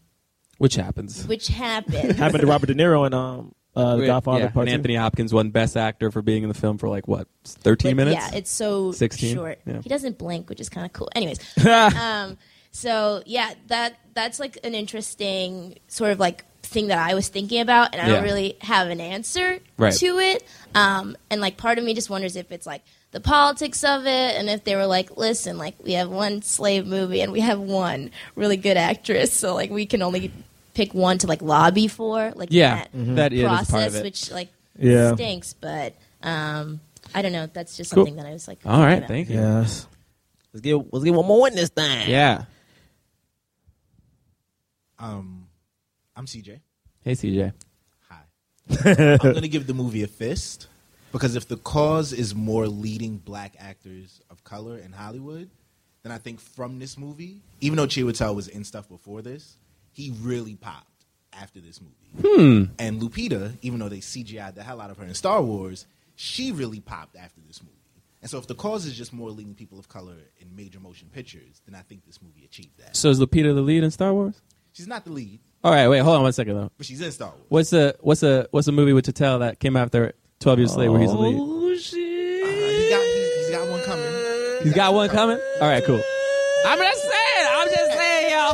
I just saying we gotta make sure we know what's happening. Who was the lead of The Martian, which Chiwetel Ejiofor was in? Oh, but first off, he was brown casted. He was brown casted. He was brown. It's true. He was brown casted because that role was. It was an Asian in the book, right? Was it Indian? Oh, they're trying to set him up. Oh, you know what they did? They were like, "No, I'm playing with y'all." No, I'm just kidding. No, they still could have had him in there. Yeah. So I have one quick comment. Go ahead. You guys talked about Zoe Saldana not having a male of color as her love interest in the movie since Drumline. We see the same thing with black men. When's the last time Denzel or Will had a woman of color as their love interest. Well, Denzel has, like, he had Hitch. I mean, Flight. He had this is the thing. Woman of color. Like, are we not including Latinas? Because, like, I mean, he had, like, Denzel had Paula Patton. He had Eva Mendes. He had Eva Mendes twice, technically. Yeah. Sanaa Lathan was in Deja Vu. Will Smith. Last time they had a dark skinned woman. See, that is the question you should be asking. Yeah. That is the question, because how many dark skinned women do we have in Hollywood? Period. Because they could technically, people made it like when Lupita came out, they were like, "Oh my gosh, she's so beautiful for her skin." I'm like, yeah, black women that have darker pigment have existed. Like, they've been beautiful. People made it like they were like she was some foreign creature that no one had ever seen before. And it's like, no, but it's like people are like, "Oh my God." And the thing is, right now, so when you bring that up, I do think complexion sometimes matters, because, I mean, we got Lupita. I mean, we have Viola Davis, who is literally, and makes sure you know that she's a dark-skinned woman who's older. But outside of them, there are people, but they're not. They're not. Yeah, but lead. it's not. They're like rarely ever the lead. They're not the talk of the town. Yeah, I mean, Pam Grier. Well, I don't know. No. That's a good question, because, like, we don't have many. Because I feel like complexion matters. I mean, the thing is, if it was a Tyler Perry movie, as a dark-skinned dude, he gonna beat a woman in it. He ain't gonna save the day. Like, he sure ain't gonna save the day if it's a Tyler Perry movie, and that's a black dude. So, like, what are we saying? All right. Sorry, we gotta do the cause? Yeah, Sorry. we gotta do the cause. All right. We've been talking about slavery for 2 hours. Yeah, all right, let's do this cause. All right. Who wants to go first? No, we gotta do it. Oh, we're going. All right, that's right. I'm sorry. Can I get an extra second? Yeah, can this be a 4-second countdown? Yeah, can you do a 4? All right, I'll do a 4-second countdown. Cool. I'm gonna close my eyes. All right, me too. I know what's happening. 4, 3. Hold on, wait. Do we go on 1, or are we gonna go after 1? Let's go after. I think it's like 1, and then we put Okay, let's do that. Okay. 4, 3, 2, 1. All right. That's fair. We got 2 black fists and a white palm. Oh, I was scared. I know. I gave it a fist. Why'd you give it a palm, Bray? Why did I? No, you go first. You gave it a fist. You've been crapping on this movie the entire episode. Well, this is my thing about the movie. And yes, everyone knows I don't like the movie, but the whole point of the cause is not whether you like the movie or not, whether it helps get more leading people of color in a film. Mm-hmm. The tricky part is that I don't think Lupita has led a movie like since, and I don't think she's only been in Star Wars. Yeah, and I don't think she's leading on Broadway though. Yeah, right? But has Eclipse Ejiofor hasn't he hasn't It led depends one. if you consider he's in a movie. It's like Zachariah? a post-apocalyptic movie. Z for Zachariah? Z for Zachariah. But he's not the lead. I mean, it's What's arguable. my thing? I know that they didn't like lead the movies per se, but I think the fact that like Lupita brought like attention to dark-skinned black women, she won an Oscar. It was like a great thing, right? Hopefully Hollywood catches up, and like I know she's buying her own scripts to put herself in movies, but that was a good thing. Steve McQueen, this movie won Best Picture. It was directed by a black person, written by a black man. Technically, it was adapted by a black man, written by a black man who was a slave at the time. I think, yeah, and honestly, your answer is what said it. When you said that it wasn't like, oh, I'm happy I'm not them, it was like almost like embarrassment, almost like, to me, like, okay, then it did do something, right?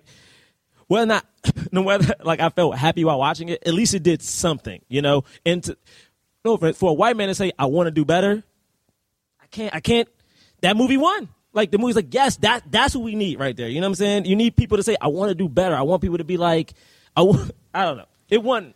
I don't know how to explain it, but it won. I hear you saying. Yeah, I struggled with what I was going to give it. I didn't know. And it had a lot to do with everyone's comments. Like everyone's comments was like, you know, some people were for it, some people weren't. But I think I'm definitely leaning on what my man here said and what CJ was saying. Just because like all of the heat that was behind Chiwetel and Lupita after this, you know, and this being Lupita's first on screen, right? And then also just the number of black people in this movie that get, you know, that just get moments and get time. I'm a big fan of Chris Chalk, and like he's in it for, you know, he plays Clemens in the beginning of it, and just like that, I think that's great. And also thinking about, you know, what Steven was saying about how like maybe I can't name other black slave movies, you know, so like, and just how I felt how conflicted I felt watching this movie, and the way that this movie made me think. I think it deserves a fist for that. Cool.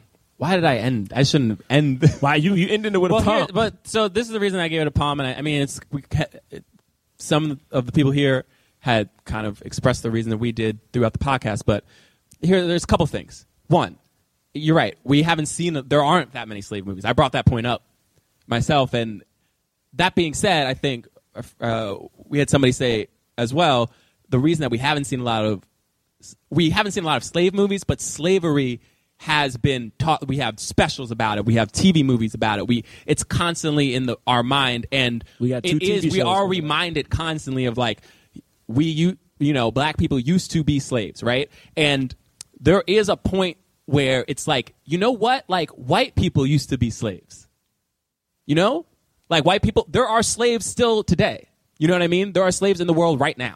Like slavery is a human problem. There is a time in our country where slavery was directed exactly towards black people and set up in this way. There are all these laws set up so that if you had one drop of black blood in you, you were considered black, and therefore you had to be segregated and all this stuff, right? That being said, it's like we're moving away from that, and I don't want it to be like the only time we get to see a black story is about the struggle of coming out of slavery. You know what I mean? Like, and so yes, to tell Ejiofor maybe got some heat, but you know who or Lupita's gonna get heat? Yeah, but you know who got heat from Amistad? Djimon Hounsou. Is he the lead in movies? No, man. Like, you know what I mean? Like, yes, heat comes, but then it starts to go away. And like the next time he got another supporting actor role was for Blood Diamond. He didn't win that, but like it was still a supporting role where Leo was the lead. And I don't know how much these films really help out the careers of the actor. It definitely helps them out. Obviously, you can't say it doesn't, but I don't know how far it gets them because I think the industry as a whole still is like, look, if you want to do a movie with the black lead, like it's probably going to do better if it's about the struggle in some way. You know what I mean? And like we were saying in the beginning, we want to move past that. That's kind of one of the things that we started this podcast with. And also, I love that there are people who watch, and of course, there are probably many, many, many people. The fact that it did well internationally is so great. That's why I'm not giving it nothing. You know what I mean? Like, there are things that this movie did that were great. But I do think one of the main problems that the woman down front said is that we have people who are still don't realize the racism. You know what I mean? They don't realize it's subconscious, it's unbiased. They don't understand that. And I really do think that people watch this movie. I don't think it's the intent of Steve McQueen, but I think people watch this movie and they go, yes, it was that bad, and it no longer is like that. Because I read Facebook comments every day that is like this. When a hashtag Black Lives Matter comes out and people say all lives matter. All lives matter. Why? It's like, why are you saying Black Lives Matter? All lives matter. You don't get it. You know what I mean? They think racism is over because slavery is over. There's no segregation. Civil rights happen. Obama's president. Boom, boom. It's over. You know what I mean? Like, people legitimately think this way. And it's like, yes, do we need reminders of slavery? Maybe. But we also need reminders of today of like there is stuff that happens that's so systematic. You know what I mean? Like, you can be racist without thinking in your mind black people should be slaves. So that's why I gave it a white palm. All right, is that okay with you? You said a lot. I'm catching up. Yeah. give me a second. Yeah, it's cool. I mean, no, yeah, all right, yeah, it's cool. I'm not going to argue your. All right, is it okay? All right, man. No, you're not going to argue your call. That's your answer for the cause. Yeah, man, that makes sense. I'm just tired. Can we just next time we have a live show, can we come back anyway you and do a movie where like there's a black female lead and she's like a president or something? I'm just tired of seeing like. Does that movie? Like, does that movie exist? Fuck some. What's NYU? Right? Somebody write it real quick. Like, that's come true. on, man. That's true. I'm just tired. Concussion is yep. Wait, let's not talk about Concussion though, real quick. Let's not. talk about Concussion. No, but but the thing about Concussion too. It got Will Smith. Is Concussion a good movie? Shut up. Is that the next one? It's a questionable one. But the thing is, Will Smith didn't get a nomination, and he plays a brilliant doctor. The movie did nothing got a nomination from Concussion. He tried to help out. I'm not saying he was great in it, but I mean, I don't know if it deserved it, but nothing got nomination for Concussion. So No, he didn't get nominated. That's what I'm saying. He didn't get a SAG nomination. He wasn't either. a drug it wasn't dealer celebrated. dude trying to save. That's what we're talking about. So, all right. I think we shouldn't do a slave movie for another 3 years, 12 years maybe. I see what you did there, and I hate it. I literally hate it. But thank y'all for coming out. Thank you guys for coming out. Thank you for hanging out. We appreciate it. Woo! Is there anything we want to plug? There's a sketch show that all three of us are in. What is it? February 11th. February 11th. This Thursday for those of you here in this audience. This Thursday at 8 o'clock at UCB Theater, Chelsea. And Friday the 26th at 7:30. Friday the 26th. It's called Astronomy Club: A Journey Through Black History. It's a fun sketch show. Come check it out if you want. Otherwise, guess what it's about? It's about Black history. Hey, now you're realizing that titles mean the thing that's in. Yeah, I mean, okay, whatever, man. All right, thank you guys so much. Thank you. Thank you. See you.